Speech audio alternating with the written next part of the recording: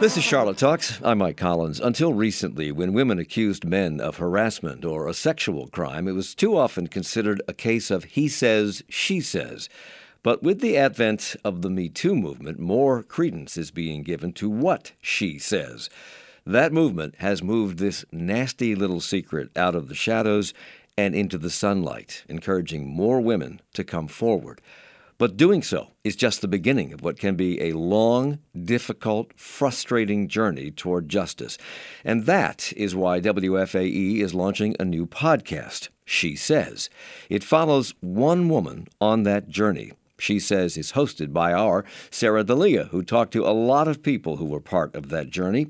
And in advance of episode 1 of the She Says podcast series dropping, Sarah D'Elia joins us now on Charlotte Talks. Welcome back to the program. Thanks, Mike.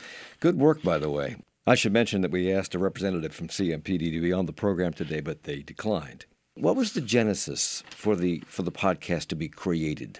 So our news director, Greg Collard, had been speaking to the woman, Linda, who's predominantly featured in the podcast for about a year, going back and forth on Twitter. She was asking us about our coverage, what our plans were for covering things like backlogged rape kits at crime labs. And slowly over time, she revealed that she herself was a sexual assault survivor and that this was an issue that was really important to her. And then one day, after about a year of going back and forth, Greg brought this story and her up to the newsroom and said, I've been speaking to this woman. Sounds like she has an interesting story. Who wants to kind of talk to her and find out more?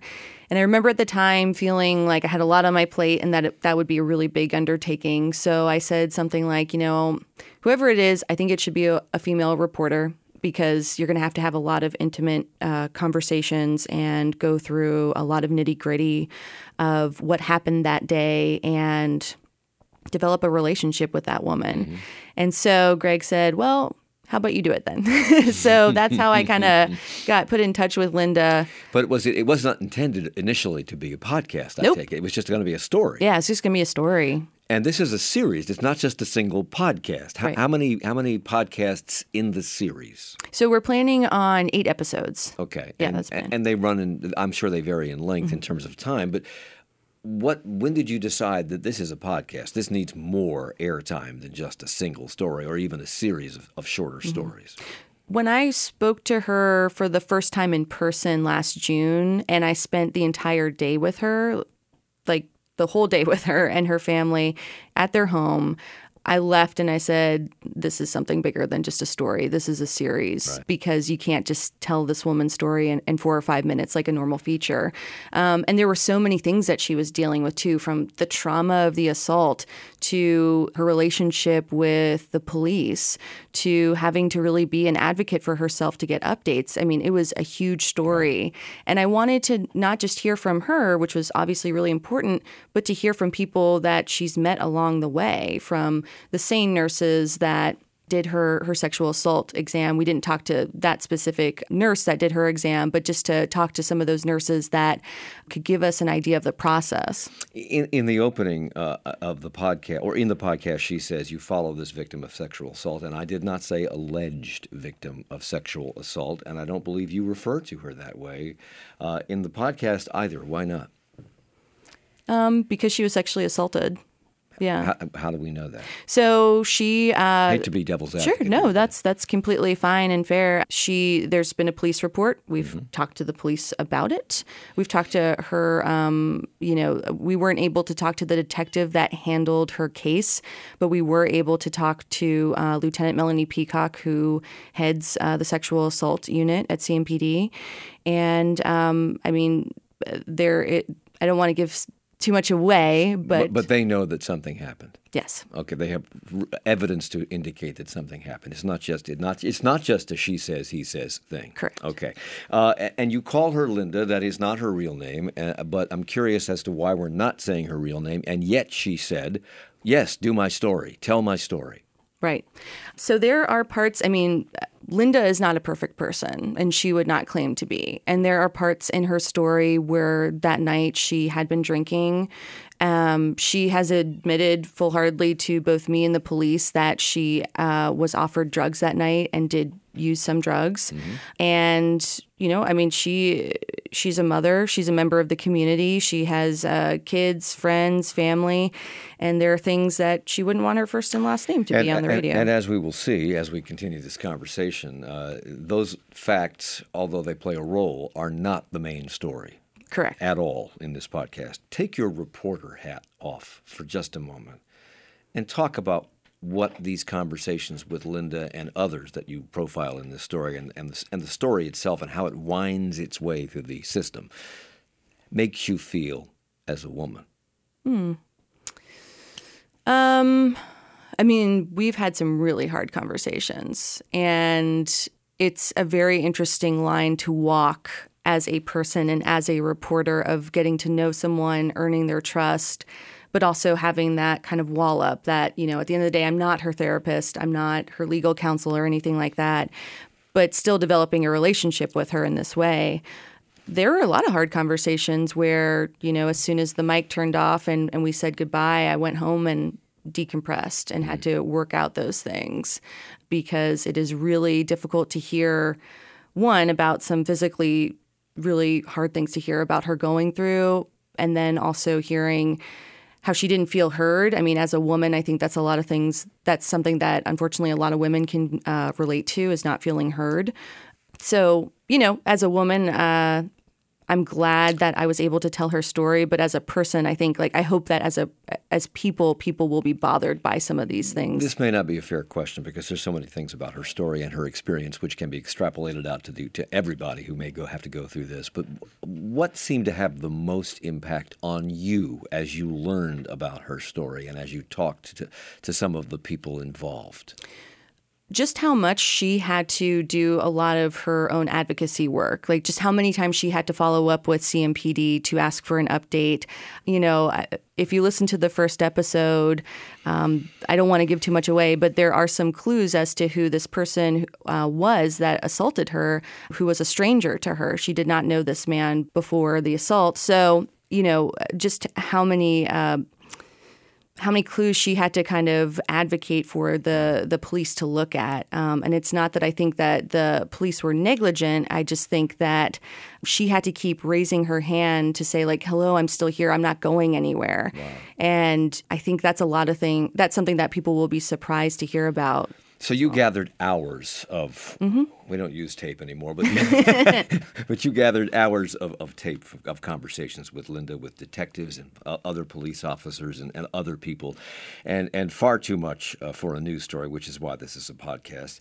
And the tape that you gathered is the basis of this podcast. So let's listen to Linda and how she describes the assault, which started in the perpetrator's car. It didn't take her long to realize that she was in danger. I was in the passenger seat, he was in the driver's seat. He grabbed my inner thigh and started kind of pulling and trying to, like, touch me. And I was, like, stiff, frozen up, and was like, no, please, no. I'm married. I have a husband. I've got kids. No, no. And that's when he pulled the box cutter out that he had in his car. And it was just one of those folded, like, the box cutters that fold in half and you can flip it open. And he pulled that out and he said something along the lines of, I don't want to have to hurt you, or don't make me hurt you, this kind of thing. Mm-hmm. So now this, it should be pointed out that she did not know this man. Right. A complete stranger to her, and yet she was in the car with him in the middle of the night. And this is one of the mistakes that she admits to making. Mm-hmm. Absolutely. I mean, I think if she could go back and do it again, she kind of starts her night literally at this fork in the road, and she had been drinking. She had a disagreement with her husband, and she needed some air. And she has told me, you know, I could have turned left, I could have turned right. I knew one way would have kind of like looped back home. Another way I knew wasn't in a very good area of town, and, you know, I made that choice to go that way. This is a dark journey, not only that part of the journey, but the journey through the system. And one of the things that you say in the first episode is you ask listeners to close their eyes and imagine themselves on a long, winding road with sharp turns, dead ends, and pitfalls. That, you say, is the best you've been able to come up with for what it's like to navigate the system if you're a sexual assault survivor. Why is this such a long road? It seems cut and dry. It happened. There's evidence. Let's get on with it. Well, I wish it was that easy. She was sexually assaulted in 2015 and is still searching for answers in a lot of ways. It's not just, first, it's having the courage to come forward and file a police report. And so many people don't do that. So, that's step one. And then it's, being interviewed, hopefully a couple of times from the police and making sure that they have all the details and everything. But to take a step back from that, so it's calling the police report. Then there's the sexual assault exam. That's an extremely invasive, emotionally and physically process. There are so many different swabs that they have to take to hopefully capture DNA that's maybe going to link a suspect to someone's sexual assault kit.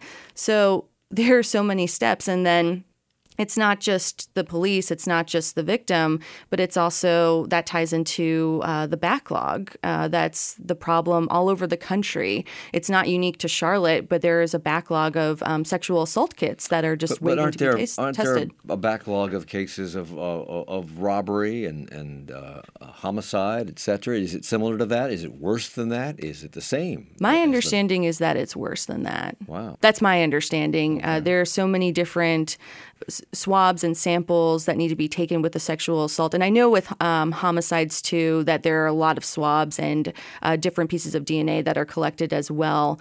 But, part of the reason that a backlog gets formed is, one, resources and funding, but also, at least the way that we do it, is it's a priority basis. So, there's not necessarily like your kit came into the lab at this point, so you're going to get processed first. Mm-hmm. If there's somebody who might be a victim of a serial rapist and they think that there's somebody out there that needs to be captured right away because there's evidence showing that there's person raping multiple people, that kit might get pushed to the front of the line. There's so many different dynamics at play here, and one of them is the actions of police in some cases, and in her case in particular. The event occurs, she does come forward. She's brave enough to call 911 and inform the police. Her account of what happens next, though, is kind of frustrating. She's interviewed by a CMPD detective who frequently urges her to be completely honest. Is that normal when you report a crime for the detectives to say, now be honest now, be completely honest about it? Is that normal? That's what they do?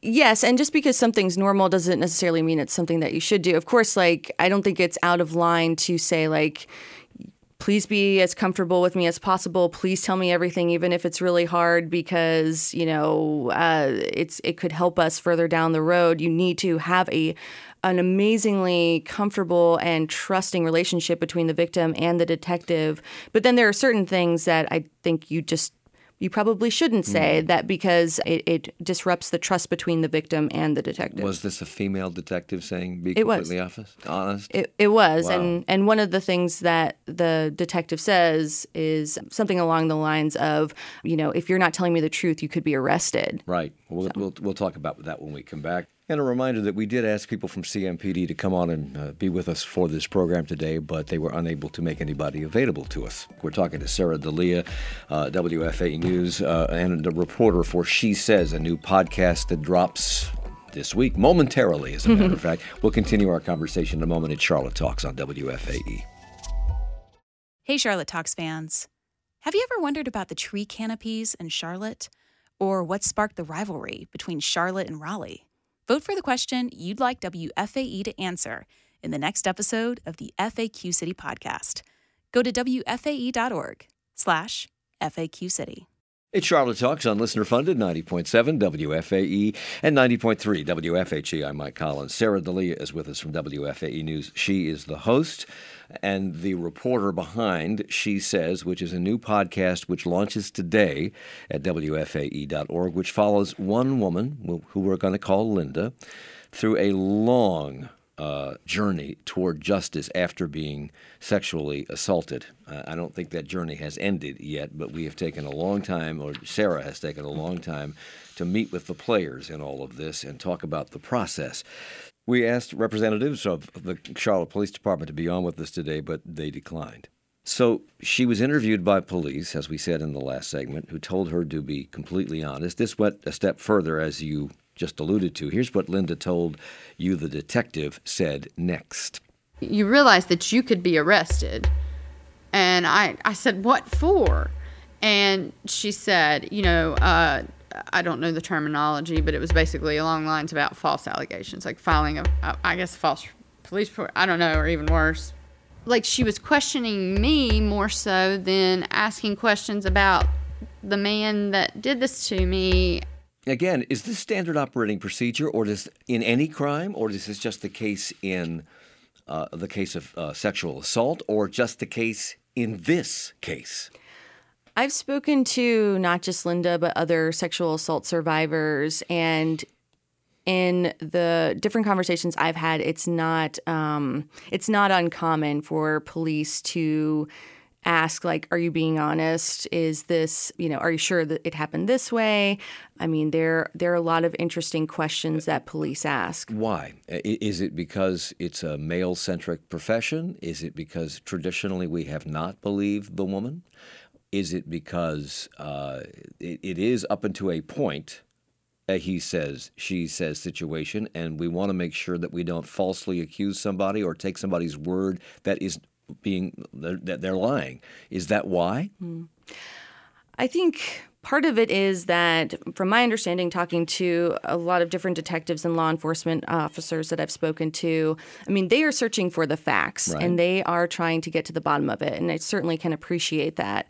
But what I think it comes down to is training and being able to empathetically ask people these questions. And so being able to do your due diligence, find the facts, but also not traumatizing someone while you're interviewing them. And you may not know the answer to this question, so this may not be a fair question. Has this changed at all in the light of the Me Too movement?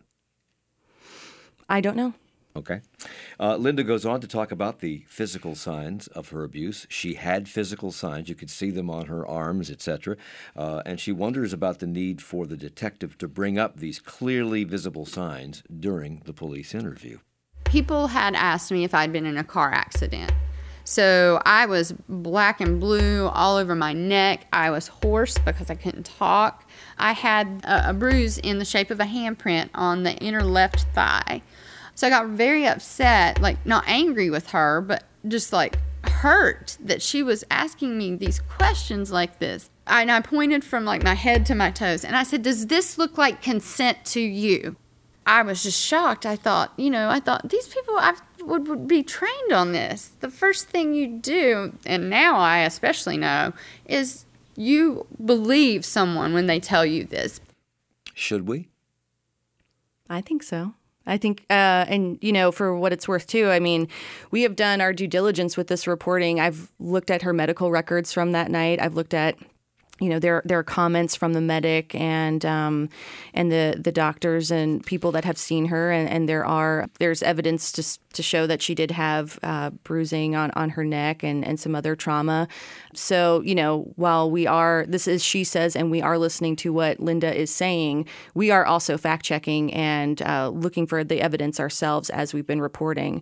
But the detectives that I've spoken to, some in Charlotte, some in other places in the country, I mean, the rule of thumb is you believe everyone until there's a really good reason not to believe someone. But it sounds to me like, at least the way she tells her story, she really has to do a lot of work to plead her case. Just in the early stages of investigation, I mean, you have to. It sounds. I can't imagine that if I picked up the phone and called police because my house had been burglarized, I would have to prove that my computer was gone. Maybe I never owned one, but wouldn't they just take my word for it? That's another comparison some detectives have met that one detective that I've spoken to has said, if somebody leaves their garage door open and their car gets stolen, well, we don't chastise that person necessarily and really victim blame them in that case. Mm-hmm. But can the same be said for sexual assault? I'm not sure. So let's bring some other folks into this conversation who deal with what we've been talking about almost all the time. Crystal Emmerich is founder and executive director of Brave Step. That's a nonprofit that supports people impacted by sexual abuse. She is herself a survivor and created Brave Step to help other survivors. She's in our studio. Welcome to the program. Good morning. Thank you for having me. You're welcome. And with us by phone is Carly Mee, an attorney and executive director of Serve Justice. That's a nonprofit that provides legal representation to survivors of sexual violence in civil, campus, and criminal systems. And again, I believe she is also a victim or a survivor of sexual assault. Thank you, Carly, for joining us. Thanks for having me. So the two of you have been listening very patiently to Sarah and to Linda's story here as told to Sarah on WFAE's podcast, She Says. Is her experience similar to what you see around the country or around the state or outside of the CMPD jurisdiction? And I'll start with you, Crystal. A lot of the survivors we see, there's a mixed portion who have never been through the system. We'll just kind of characterize it that way. And then we've had a few that have. And it's not a perfect process. There's nothing about that journey of going through the system or not going through the system that is healing or nurturing or truly very helpful in getting through the process of the trauma. Was there anything about Linda's story that have reverberations to you because of your own experience? So I have two pieces of my story. I was sexually abused as a child from 3 to about 13 years of age. And then in college, I was raped by a friend, my roommate's friend. And specifically to my rape, I had absolutely no inclination of reporting it afterwards. I remember it was a student athlete that did it. And I remember the next day walking on campus with so much shame and guilt that going to police didn't even cross my mind. But I think the sense of desperation that I hear in her voice, I can very much relate to that. Carly, same questions. Is Linda's experience, as we hear in this podcast, substantially different or pretty much the same as stories you hear everywhere? It's very similar. A lot of my clients have to constantly be pushing for a response from police and really advocating for themselves. They don't hear back. They're kind of just left in the dark about what's going on, which is incredibly stressful for them. Mm-hmm. And your reverberations, once again, to your own experience. You know, I was raped within the first couple of weeks of my freshman year of college by a fellow student, and immediately after, someone told me I was stupid for letting him into my room. So the victim blaming language that followed just made it so I never considered this was something I could even go to the police about. There wasn't enough education of what consent means and what our options were. Mm-hmm. Yeah, perhaps it's because sexual assault is so intimate and so traumatic that you look at police reaction to this just in the normal course of doing their job so they can collect information in an accurate manner that will hold up in a court of law. That can seem to the average person as mean or abusive when in fact it is not. It's necessary because if we want to get the facts to stick in court, we got to get them right. But has this changed any? I'm going to ask the same question I asked of Sarah a moment ago. Has this changed any because of the Me Too movement? Carly. You know, I would disagree, though, that they have to conduct it in that manner. There's a way to conduct an investigation in a trauma-informed manner. And actually, it's more likely to be more successful at gathering evidence. For example, studies have shown that survivors are much more likely to have stronger memories of what occurred if they actually sleep on it rather than doing an interview immediately after the fact. So we need to have police who know how to conduct this in a trauma-informed manner. And as for how the Me Too movement has changed things, I think the Me Too movement so far has been really focused on the employment context and hasn't really expanded yet to push for changes in the criminal system. It's definitely something I'd like to see, but I don't think we've gotten there yet. So getting back to Linda's story, Sarah, she's very honest and open with you in the course of this podcast about making some very bad decisions. She went out drinking with friends that night. She came home. She was a little tipsy, got into a disagreement with her husband, decided she needed to go for a walk to cool off, did, walked toward an area that she admits was kind of sketchy, and she knew it wasn't particularly safe. A young man approaches her, concerned about her condition, and I think genuinely wants to help her or make sure that she's okay. And at some point, the topic of drugs comes up. He arranges for her to meet this other man who can connect her with drugs. I think I forgot the drug that she specifically mentioned in this, but I think crack cocaine was mentioned. So she gets in a car with this second individual who drives her out to some deserted area, and that is where the assault begins. She made these very bad decisions. Do those decisions in any way impact how the police view what happened to her? I've asked the police that question, and they say no. That they treat all sexual assault cases the same, whether that's someone that whether the suspect is someone you know, someone you don't know, and a stranger. So they have said that no, it doesn't. But there are things that make it, harder to work a case too, especially when it is a stranger, because DNA is so important in those stranger cases, and you're waiting on that DNA to come back from the lab. And when you have backlogged crime labs, well, that's how we get to her 3 years later. She still, has questions. I mean, the old way of looking at this in many cases by law enforcement and just people in society was, oh, well, she asked for it. So there may be little shards of that remaining in the backs of people's minds. So Carly, as an attorney, even if this isn't used against her, even if stopgaps have been put in to understand, we have greater understanding that has no impact on whether it happened or it didn't happen. Does it slow things down? Could it slow down the cooperation of investigators? I think it could bias them in terms of making them think it's a harder case to try and make them doubt whether it's worth it. But obviously, I wouldn't characterize what she made as sort of bad decisions because, people make mistakes, and that doesn't necessarily mean, that doesn't have any bearing on whether someone has a right to have sex with them. And she admits to seeking, and I don't know whether she took the drugs or not, but she admits to seeking drugs, and there were illegal drugs, which is a crime in itself. So does that impact the investigation or how police might view this person who, in the course of being raped, committed a crime?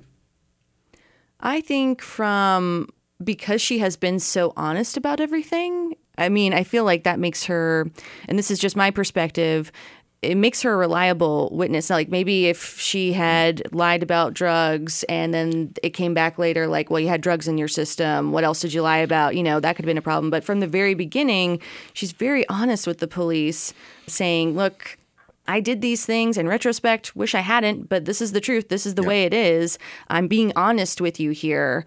What more can you ask of a victim? You run this organization, Crystal, called Brave Step. It would seem to me it's brave just to have to do this, to have to come forward about this. But when you add that component to it and some of the other components in Linda's own story, it would seem to be even more brave. Are there other women that you have dealt with who find themselves in similar situations with similar stories to tell? And does it make it that much harder for them to come forward? I think it does. And to your point earlier, just speaking the words that I was sexually abused or sexually assaulted is a brave step in itself. It is the hardest revelation to explain why for people who may not understand. Well, personally, and from what I've seen, there is so much shame and guilt that you carry for. Even though logically as an adult we know that we were not responsible for being abused or assaulted. That's very understandable as an adult. But if it happened as a child, or if you were drinking or had drugs, there's this sense of blame that you just take on instantly. And there's a lot of mind games that a lot of perpetrators will play with you so that you do not feel armed. You do not feel prepared to go to anyone, much less the police, to tell your story. But we do hear a lot of stories that survivors, perhaps they were out partying with friends and they did have too much alcohol in their system. They feel like the assault was their fault because they should not have been doing that. And in Linda's story, it's not just a sexual assault. She was threatened with a box cutter. And she was smart enough, brave enough, had the presence of mind enough to talk him down. That seems to me to be even braver than coming forward to the police. If you can do that, you can do anything. She has a thought in her head before the assault happens when he's trying to get on top of her. She has this thought of like, oh, I have HIV. She doesn't have HIV, but that's what she says she tells him. And that kind of was able to, I mean, the assault still happens, but, you know, in a different way. And after the assault is done, she is able to, she says that he actually started to cry and had a comment along the lines of, why do I always do this? And from there, she, instead of yelling, screaming, crying at him, her account is that she said, you know, we all do bad things. Let's just talk about getting me home. Let's just talk about getting me to an area where I know I'll get out, but it's after midnight. My family's wondering where I am, and I just want to get back to them. And he tells her, you're a good person. Yep. Oh. I think it's interesting, though, because survivors have a fight or flight response, and it sounds like she was somehow present enough to have that was her means of fighting. But so many survivors go into a flight in the sense that they dissociate, or they just endure, because the sooner they can endure, the sooner this will be over with. And that's what I did when I was raped. I just grin and bear it. So this assault took place in June of 2015. You've been talking to Linda for how many months? About 12 months, yeah. Okay. So I've been with her a third of the journey. And so she's told you about some of her journey, and you've experienced in real time some of her journey. And when we come back, I'd like to talk about that journey with you, because this is part of the situation that makes this so difficult, particularly if you are a survivor of this, because this should be easy. This should be the easy part. And it turns out this may be the more difficult part, to hear your story being told and to hear Linda's story being told. And a reminder that we did ask people from CMPD to come on and be with us for this program today, but they were unable to make anybody available to us. We're talking about Sarah D'Elia's podcast, She Says, which is available at our website and which drops today. It starts today on Charlotte Talks here on WFAE. We're coming right back. It's Charlotte Talks on listener-funded 90.7 WFAE and 90.3 WFHE. I'm Mike Collins. Sarah D'Elia is with us from WFAE News. She is the host and the reporter behind She Says, which is a new podcast which launches today at our website, WFAE.org, and other places where you get podcasts. Also with us, along with Sarah D'Elia, is Crystal Emmerich, founder and executive director of Brave Step, and Carly Mee, attorney and executive director of Serve Justice. I should mention that we asked a representative from CMPD to be on the program today, but they declined.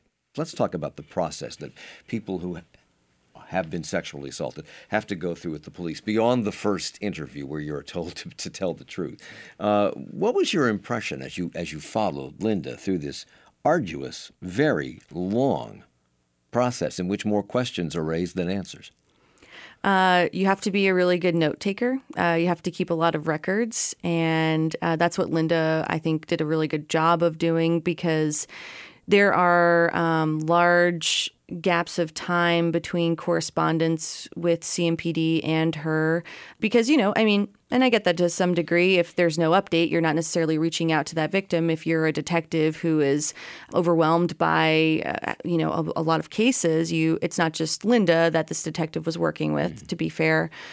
But really, I was just taken aback by how much she had to stay on top and just ask questions. Carly made that point too, is just, you need to ask, like, where is my case? Yeah. What's going on with my sexual assault kit? Has it been processed? Because sometimes it felt like, from her experience, if she wasn't asking those questions, she wasn't going to get those answers. You deal, Carly, with criminal, civil, and campus cases of sexual assault. Is it different in each of those arenas? Is it different outside of CMPD, maybe other parts of the state? Or is there a thread of commonality running through all this?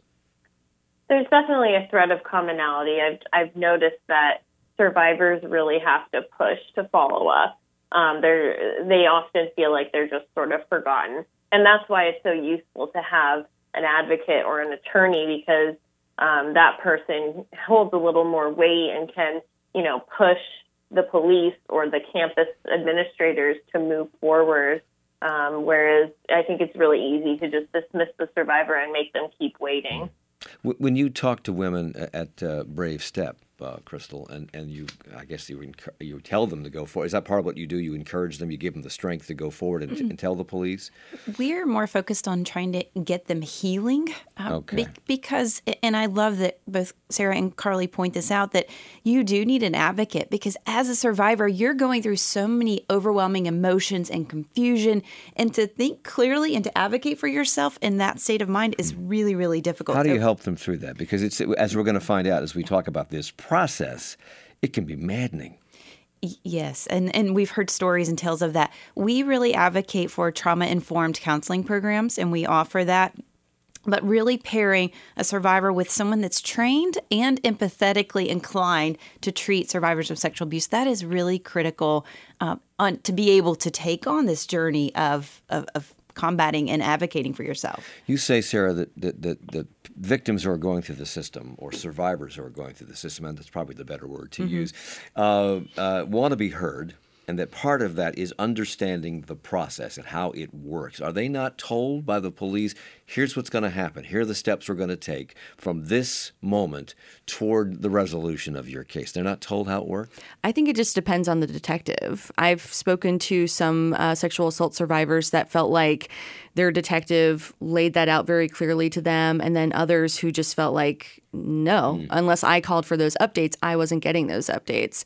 And so I think it really just depends on the training that detective has had, their level of empathy, and also like their caseloads, what else they have on their plate. But yeah, I mean, it is sometimes these situations, at least in Linda's case, where she really had no idea of the process and had to ask multiple times for clarification. And you call this process, Carly, an enormous burden for victims. You say it's complicated and very discouraging. You say it makes victims wonder why they came forward in the first place.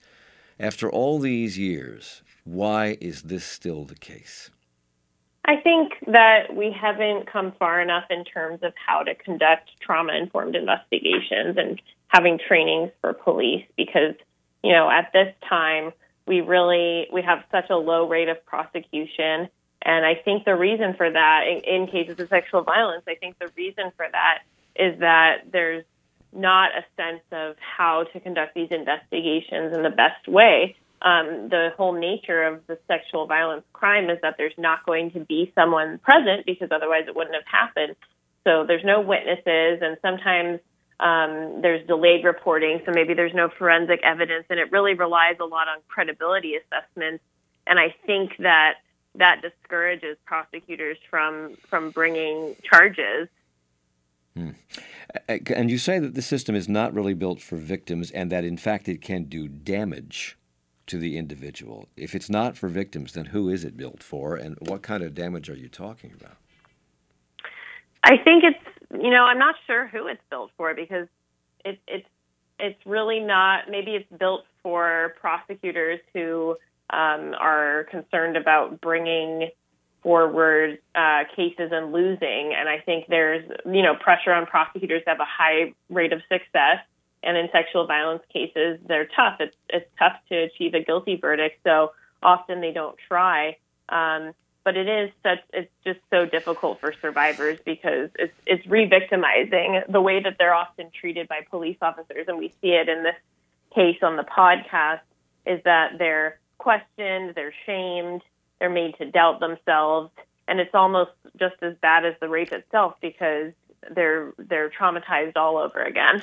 We've done a lot of programs on this program about this incidence of sexual assault on college campuses, and we've heard many times that one of the things that discourages the survivors from coming forward is that they think that the college will not back them up, and in most cases that is true, or at least it has been until the recent past, when some colleges, I think, took a fresh look at this. We were led to believe that that's probably not the case off campus. But what I'm hearing you say, Carly, and what you're saying, Crystal, and what you're learning from this podcast, Sarah, is that maybe this is the case. Is that accurate? I mean, the statistics say 60% never report, and I think that number is arguably higher that never report. And I think there's a lot of reasons that go into that, not only the self-inflicted reasons, but to everyone's point, that the system doesn't create a nurturing place to be able to do this. And just even beyond the CMPD or local police, having to sit in a courtroom and tell every single detail, Mike, of what happened to you while your perpetrator is sitting in front of you, that alone is damaging twice over. I've heard several stories of survivors, some that are very close to me, that they said if they had known what they were going to go through both emotionally and through the system, they would have never done it. And I think that is a telling sign of why. But isn't the anger that you would, any human being would go through as they sit on the stand and face their what's the perpetrator? Word? Thank you, perpetrator. Wouldn't that anger be cathartic?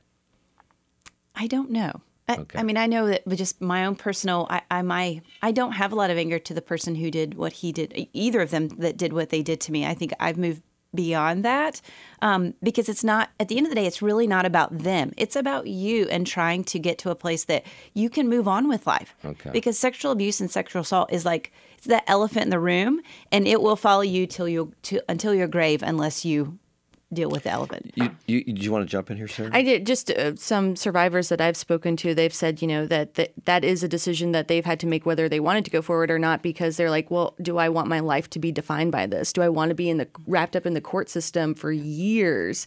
And, we were talking earlier just about, court dates get pushed back. And then, you're getting ready for one court date and then it gets pushed back to 5 months. And that anxiety and that buildup is something that people really have to weigh whether they want to go forward or not. So one of the things you were talking about a second ago, Crystal, was the low prosecution rate of sexual assault. And you go on to talk in one of the things I read about you, about these types of crimes, they don't have the same types of evidence as other crimes may have. But I'm just curious as to why not. What about rape kits? I think that, first of all, a lot of times when it comes to rape kits, there's a delay in reporting, and so it takes survivors time to process what happened. They may not go get a rape kit immediately, and so then some key evidence is lost.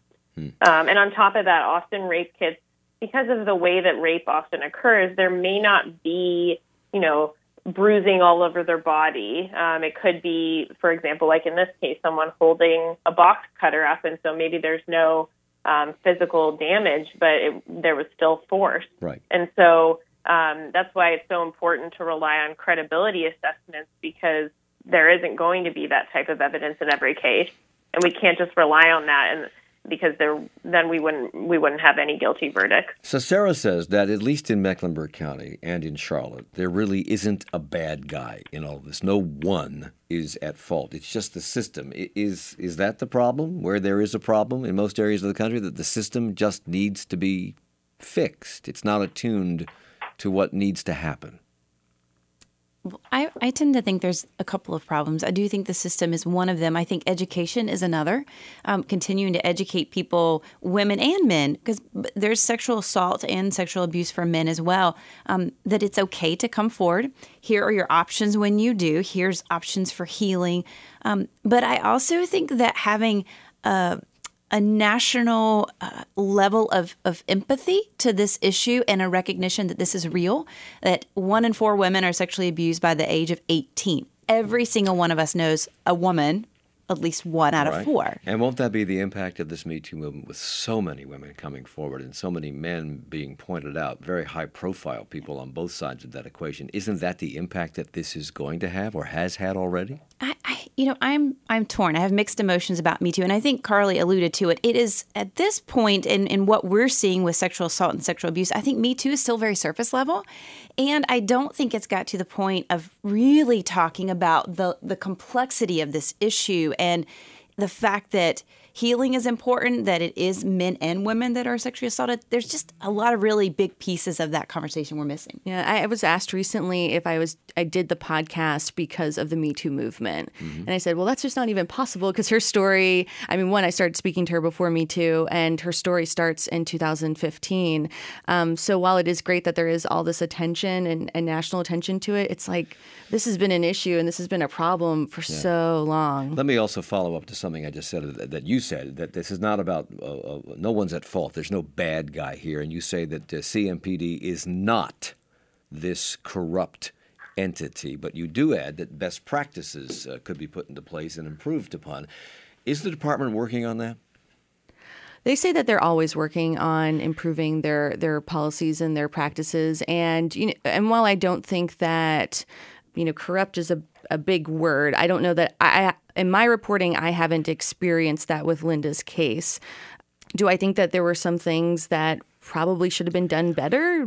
Absolutely. Is part of the problem that the caseloads are so high for police, not just for this crime, but for all crimes? Absolutely, because you have a certain amount of cases, and then you're picking up these cases as you go along, and you hold on to cases for a really long time unless they're closed. And when they're eventually closed, that could be years. And CMPD Chief Kurt Putney has said for years now that we are under-policed, that the city has grown so fast that we don't have enough police officers to deal with the growth of population. And I think a lot of people thought when they heard that, what we need is more beat patrol officers. What you're saying is we need everything. Yeah, absolutely. Absolutely. We need help in the detective department to spread the caseload around. Oh, absolutely. Yeah. I mean, there are a lot of retired detectives that come back and help CMPD with cold cases. And I believe right now there are 6 sexual assault detectives that are working on the adult cases. I believe that number is correct. So, yeah, I mean, but, 6 that's just, it's not enough. And they know that it's not enough. Right. And a reminder that we did ask people from CMPD to come on and be with us for this program today, but they were unable to make anybody available to us.